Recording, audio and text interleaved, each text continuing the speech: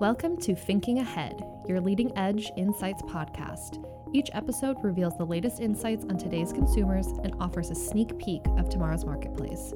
Stop guessing what's next and start thinking ahead.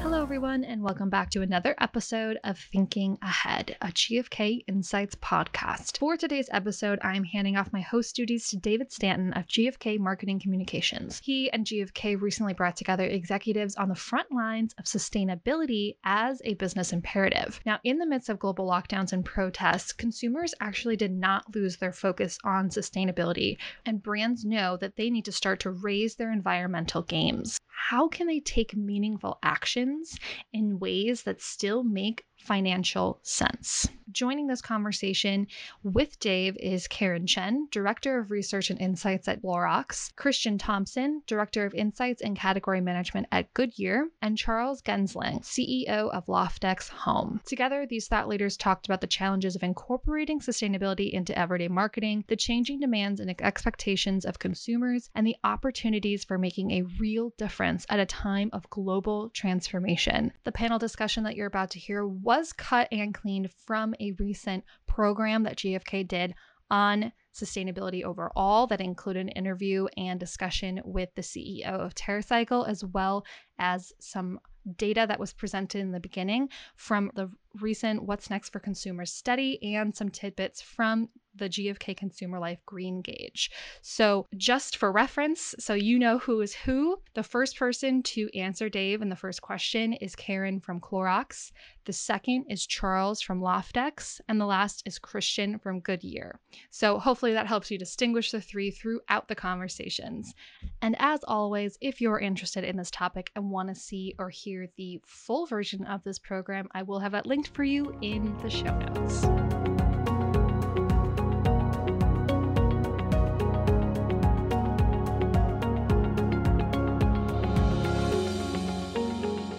Where is sustainability today? What does it mean to consumers today? And how has it changed during the pandemic? What we saw right before the pandemic was that consumers were already starting to accelerate their interest in sustainability.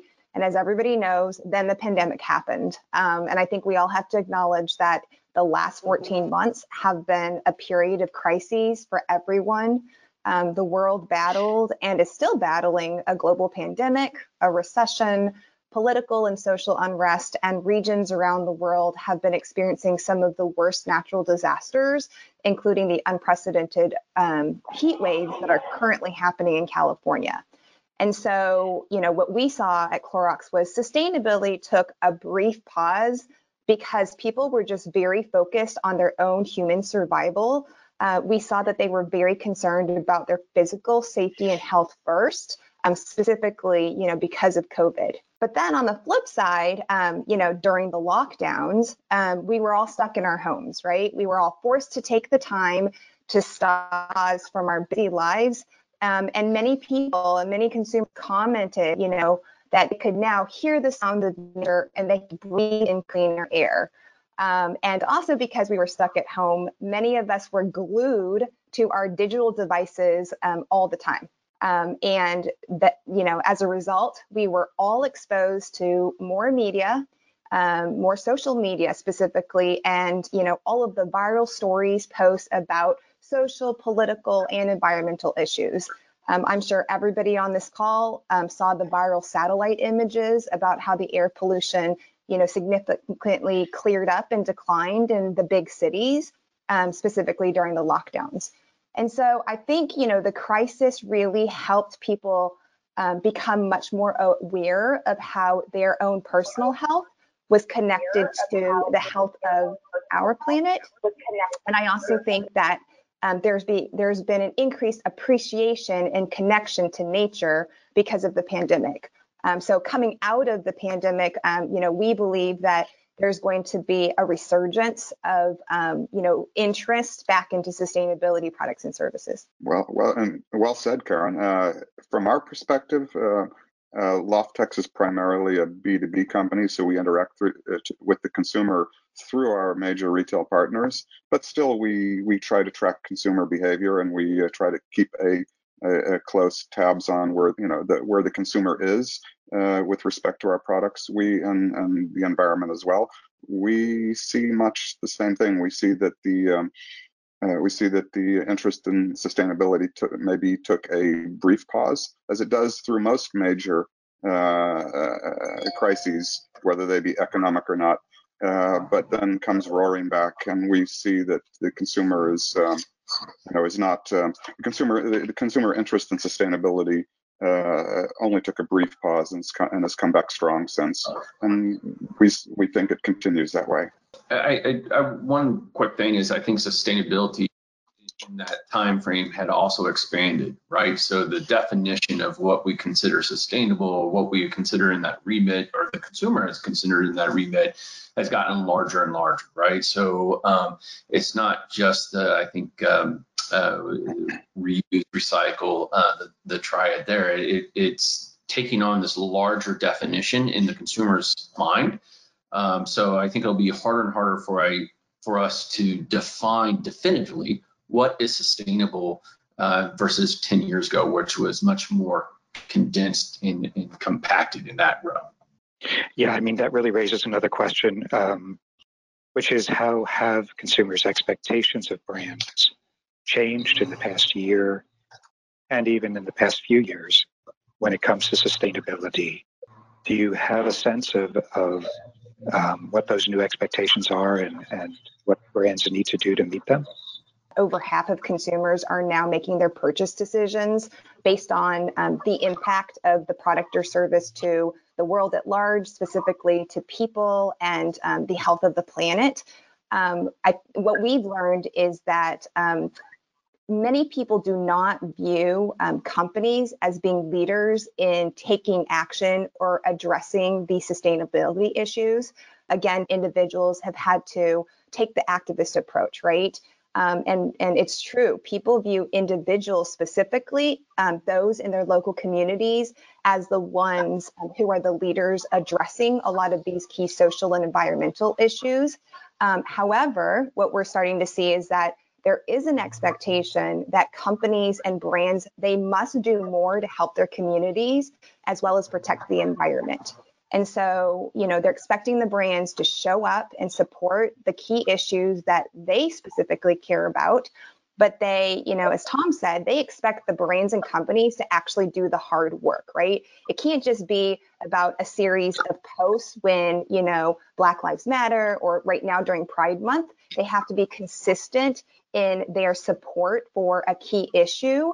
And it can't just be performative, because we know that consumers are not afraid to call companies and brands out anymore with the advent of cancel culture. One thing to add on that one, though, too, is as brands, 10 years ago, the quality of what we would do from a sustainability standpoint, if you had a sustainable product, sometimes didn't meet what was already in market, right? And so I think as brands, one of the pieces that we have to continuously deliver on is the expectation level of what our product does, right? Whether it's a tire, whether it's a granola bar, whether it's a bleach or a towel, right? Ultimately, it has to deliver a quality experience that is on the par with anything else that they're now taking into the marketplace. And so the consumer has seen us as brands get better at delivering sustainability with the expectations of delivering on what our product should be doing, right? From a standpoint of consumer or customer experience. So I think that one of the keys to us as sustainable from a brand perspective is we have to deliver on a higher expectation going forward with the consumer as well, right? In a sustainable, umbrella. I would agree with both of your points, and I would say, furthermore, adding on to that we've largely in the consumer products world, we're the ones who are largely setting these consumers' expectations by raising the bar on ourselves on a continuous basis. And the fact that we're doing that is then causing the consumer to expect it. I see it that way in terms of the consumer products and the consumer's expectation of brands. And it becomes a virtuous cycle. It's super complicated, right? And I think one thing that's sort of been just below the surface of some of your comments has been, how do we make sustainability profitable? Is sustainability a better business today than it was in the past? And are there more opportunities to make it profitable, to make it a real going business? Does anybody have any thoughts on that? Sure, I'll start that out. From our perspective, again, as a B2B company supplying to retailers primarily, we've even though we don't get direct feedback from the consumers, we've clearly built ourselves a better business based on sustainability. We at our factory, we're a vertically integrated manufacturer of home textile products, especially particularly towels. At the factory level, we started our sustainability initiatives, probably a good 10 years ago. At the product level, we started in earnest probably about 5 or 6 years ago, but have been continuously upgrading our the sustainability both at the factory level and at the product level, and have tried our best to stay ahead of our core competitors in terms of what we're actually doing for sustainability, and as a result, we've clearly seen the benefits of doing that in terms of our business model. We get with our B2B partners, we have credibility built in by working single-mindedly on this focus for the last 5 and more years. We've always been known as a company that innovates, but our innovation has been focused primarily on sustainability for the last 5 years, and we built ourselves a significant amount of credibility with our retail partners, and to the point now where we're usually invited to any initiative that involves any form of sustainability, and we've at this point probably every product introduction that we've made in the last 3 years has some form of sustainability built into that product. Some more, some less, but no product hits the market at this point that doesn't have some sustainability built in, and that's really in a world that's had a lot of challenges, for many companies. This has provided us some support, to fight the headwinds, that have come with financial crises, pandemics, all number of issues that have surfaced that have become challenges.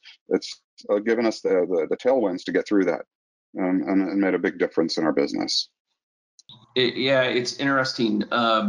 In that consumer decision tree, for an individual who's looking at a shelf or looking at a number of different products that they get to choose from, this becomes higher in the consideration set and makes the default difference, right? So if all things being equal, if the product performs the same and things like that, it lends that self. And so selfishly as brands, we do it because it helps us have an advantage if we have a sustainability forward thought process around our product. So one, it gives us credibility not only of doing what's right, which we fundamentally want to do, but also helps us in the consumer mindset as if things are equal, how do I get my advantage, right? And so I see it as advantage on that one.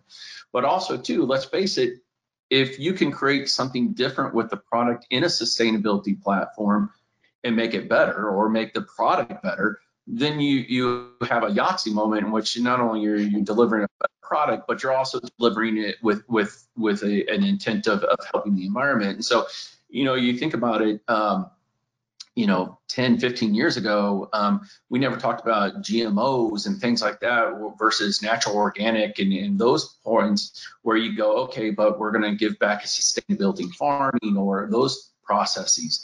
And so, you kind of sit there and go, they also then delivered a better product or a better tasting product. So, to me, it's a matter of one, it's good for it's just a fundamental core value of a business saying, I'm going to do what's right without anybody looking. But the second is if I can create an advantage for my brand now in the marketplace, by having a sustainability thought process around the product, then I can actually win those ties at the shelf when it comes to the point of the consumer making a decision. And so for a brand as well, it's important for us because then we can win. I think you've hit an extremely important point, Christian, the fact that we can win on the ties. I've been asked many times, are we at Loftex able to monetize on the sustainable attributes that we're bringing to our products, and sometimes at greater cost to us?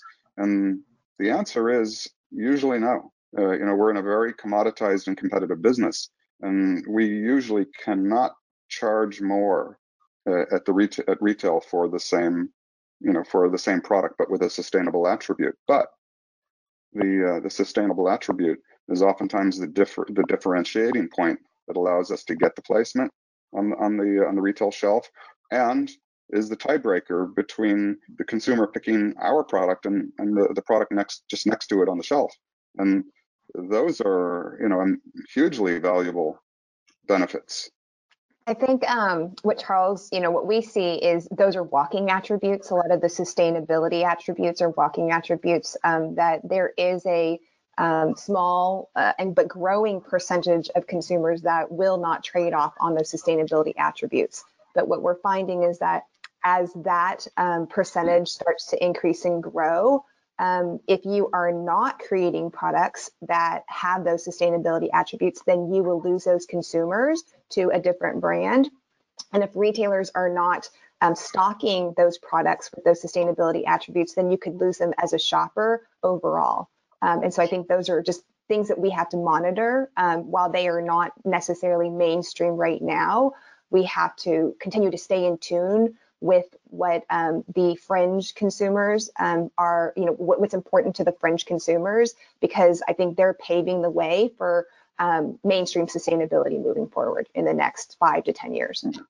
Yeah, that's another topic that we've been sort of discussing on and off is younger consumers and the next generation. So, we see that they are engaged with sustainability and even as a social justice issue as well as just an environmental one. But just in terms of younger consumers, how do you see moving forward, trying to win their support, win their trust, given all of their experiences and attitudes?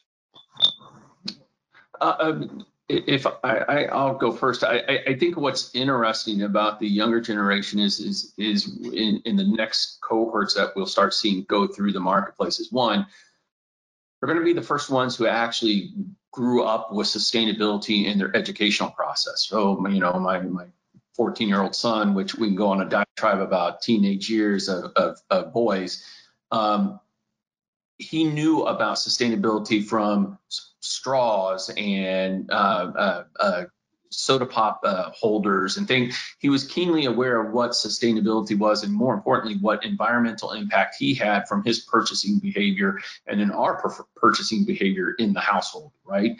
So what's interesting is that they are much more in tuned and educated about what sustainability is or what the platform is. I mean, think about it. The spokesperson for sustainability right now is a teenager in Sweden, Greta Thunberg, right? And you kind of sit there and go, full stop. It's a teenager telling us, the world, about sustainability, climate, and those pieces of it. So, when you say, what about the young ones? Well, it's being led by, this whole conversation is being led by a younger generation. What will be interesting about this and about two forms. One is, what will they do with their dollars when it comes to their purchasing behavior and their power when they start moving into the marketplace, when they have to purchase goods, right? So right now, they don't have that, but they're moving quickly into it, right? And really, millennials will give us our first indicator how much they're willing to push into that sustainability. They're going to pay for it, but it'll be this kind of this next two generations will tell us what the expectations are. but it'll also be interesting what they do with brands that don't do anything around sustainability. And I think that's the other caveat to this is that do they completely walk away, or their expectation is I want a brand that delivers on a sustainability platform and I'm going to walk away from traditional brands. So it's going to be really interesting, but they're also going to be, their expectation level is going to continue to increase because they're going to know more and they're going to expect more in that as well from their brands. When I think about, what Christian said, I think about, two things specifically about the younger generation in two forms. So I think about their values and then their behaviors. So if I think about the core values of the Gen Z group and the young millennial group, what we've heard in our research is that they are seeking authenticity, honesty, and transparency from themselves, their family, their friends, and then also brands, right? Because brands are now an extension of their circle. They don't view them as just solely, products that I buy into, but they want to establish relationships with the brands, that they are using. And I also think, that another core value of the Gen Z group is that they recognize their individual and collective influence to make change and make decisions for the greater good.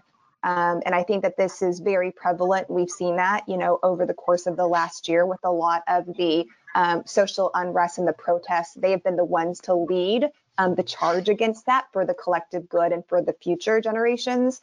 And then the second thing, if I just, talk about their behavior specifically, Christian mentioned it, Gen Zs are true digital natives, right? They're the ones who grew up with the rise of social media. I don't know, my daughter's 7.5. I think that they're centennials, I believe that they're called it.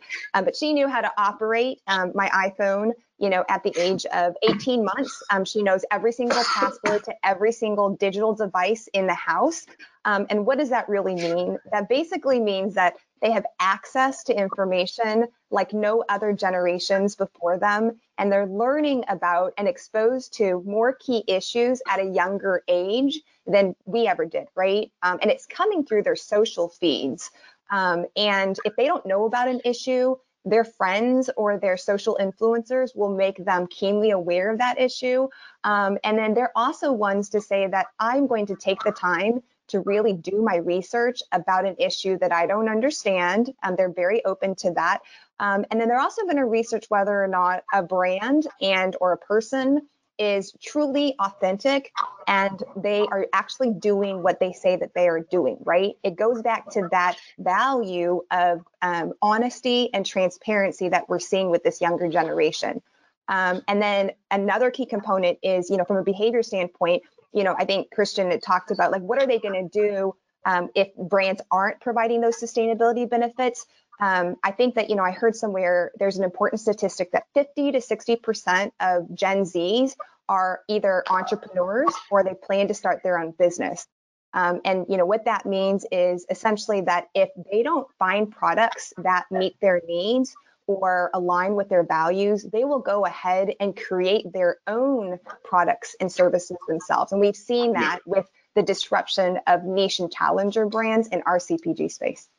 Yeah, and Karen's password is 1234 apparently, so we just talked about that. The second piece, though, is I think is interesting is the e-commerce play of the channels themselves has allowed this democratization of, hey, if you don't have it, I'll go create it myself and then put it out there for you. And so I think to Karen's point, I think that's a very astute kind of, listen, if I don't find it, I'm going to go make it for myself and then potentially for others. So the barriers of entry into our categories and into the marketplace continue to be lowered because we can do it from a different platform. And so it's out there.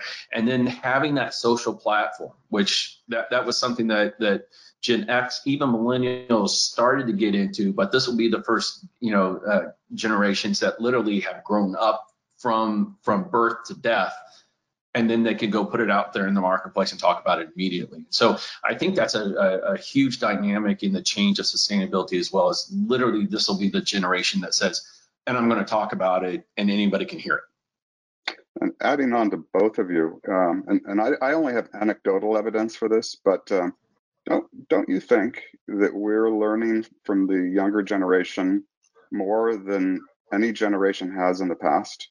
That we learn from them also, and playing on that, the younger millennials and the Gen Z have an outsized influence on other generations. So they're to use a word that's overused, they're influencers on all of us.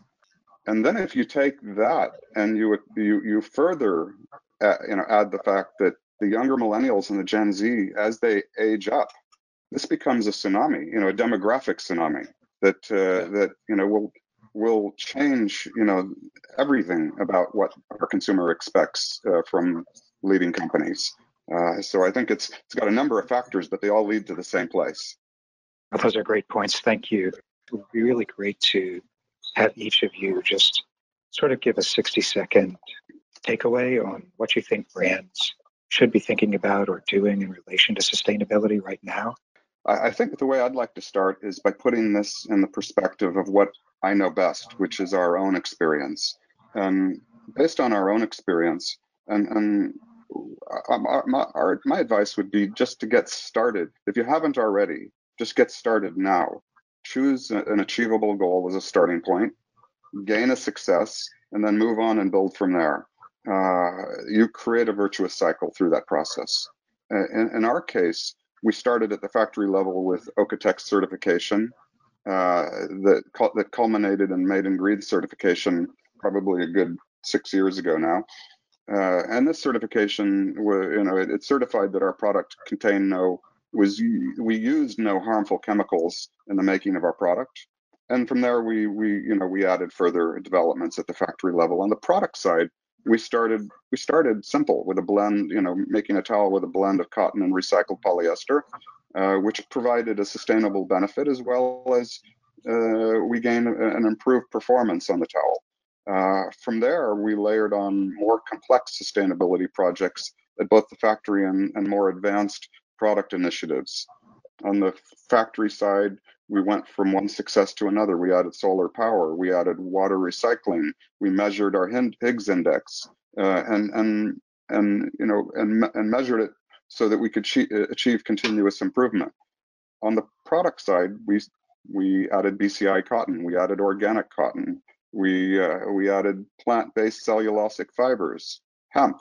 We added biodegradability to our recycled polyester, ocean plastic, sustainably forested lyocell and viscose, some of which is now blended with post-consumer recycled cotton. So there's the holy grail for us.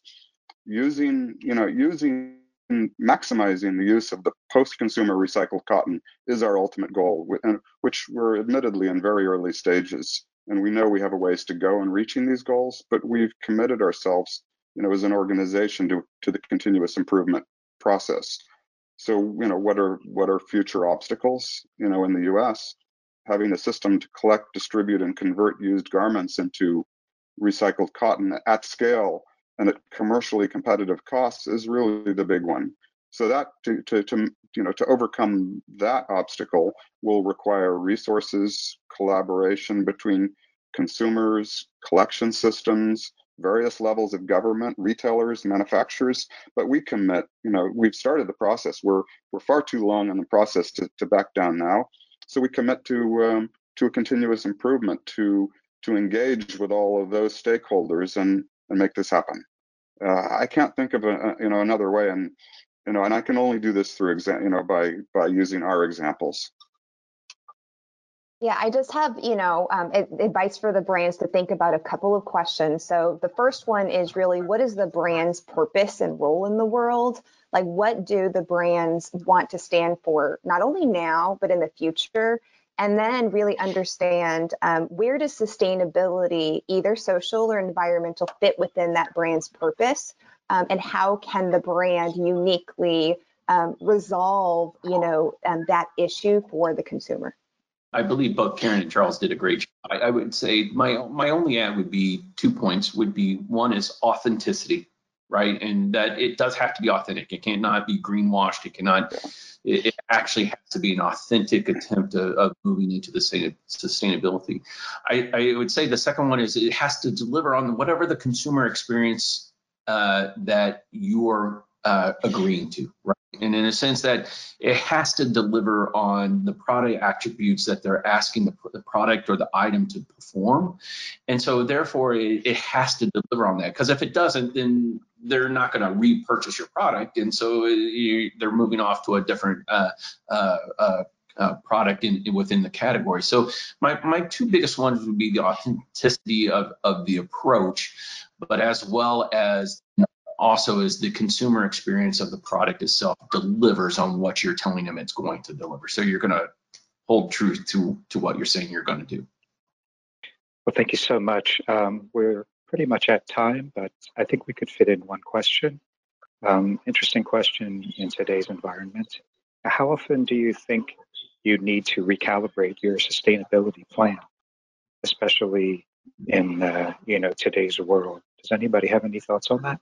I think you're here's the cheat answer is continuously. I guess that's what I would say. I mean, ultimately, I would say that you're at least looking at it on a yearly basis as you do your strategy sessions within your brand portfolio and saying this is what we're going to achieve, and then thinking about it as a 3 and a 5 year. So I think you have two windows. I think you have a close-in window of what can we do today but then I think you'll also have the corporate sustainability platforms that are going online that you want to go, okay, this is what we want to achieve in year 3. This is what we want to achieve in year 5. And especially if you have multiple brands in your portfolio, you're going to have different starts and stops of where they sit, right? And so I think for anyone who's dealing with a brand or a house of brands, it's the question's answered two ways. One is on a continuous basis, on a day-to-day, and those are the small, short wins. But then there are the longer term aspirational that you want to be carbon neutral by X amount of date, or you want to, those are the things that you start kind of thinking about, but they're going to take bigger seismic shifts of your manufacturing process, your procurement processes and things like that. And so I think those are the ways that I would recommend on, how often do you refresh it? Well, I think that would be the way I would answer the question. I'd largely agree with Christian on this. Looking at it strategically, not the tactical side, annually is more than enough. In fact, you could make an argument that you could look at it less often than that, because at a strategic level, you're not going to, you're looking far beyond the 1 year horizon. But I would agree, one annually would be the appropriate place. Well, listen, thank you so much to our panel, Karen, Christian, and Charles. And look for more GfK What's Next for Consumers webinars in the future. And if you want to reach out to Tim about any of the points he made, it's tim.kenyon@gfk.com. So thank you again, everybody, and have a great rest of your day. Thank you. Thank you. Thank you very much. Thank you for listening to this week's episode of Thinking Ahead. For more information on today's topic, you can click the link in the description. And please make sure to leave us a rating and review. Let us know what you like about the show. And of course, if you haven't done so already, hit that subscribe button to keep up to date on the latest insights. We'll see you next time so you can keep thinking ahead.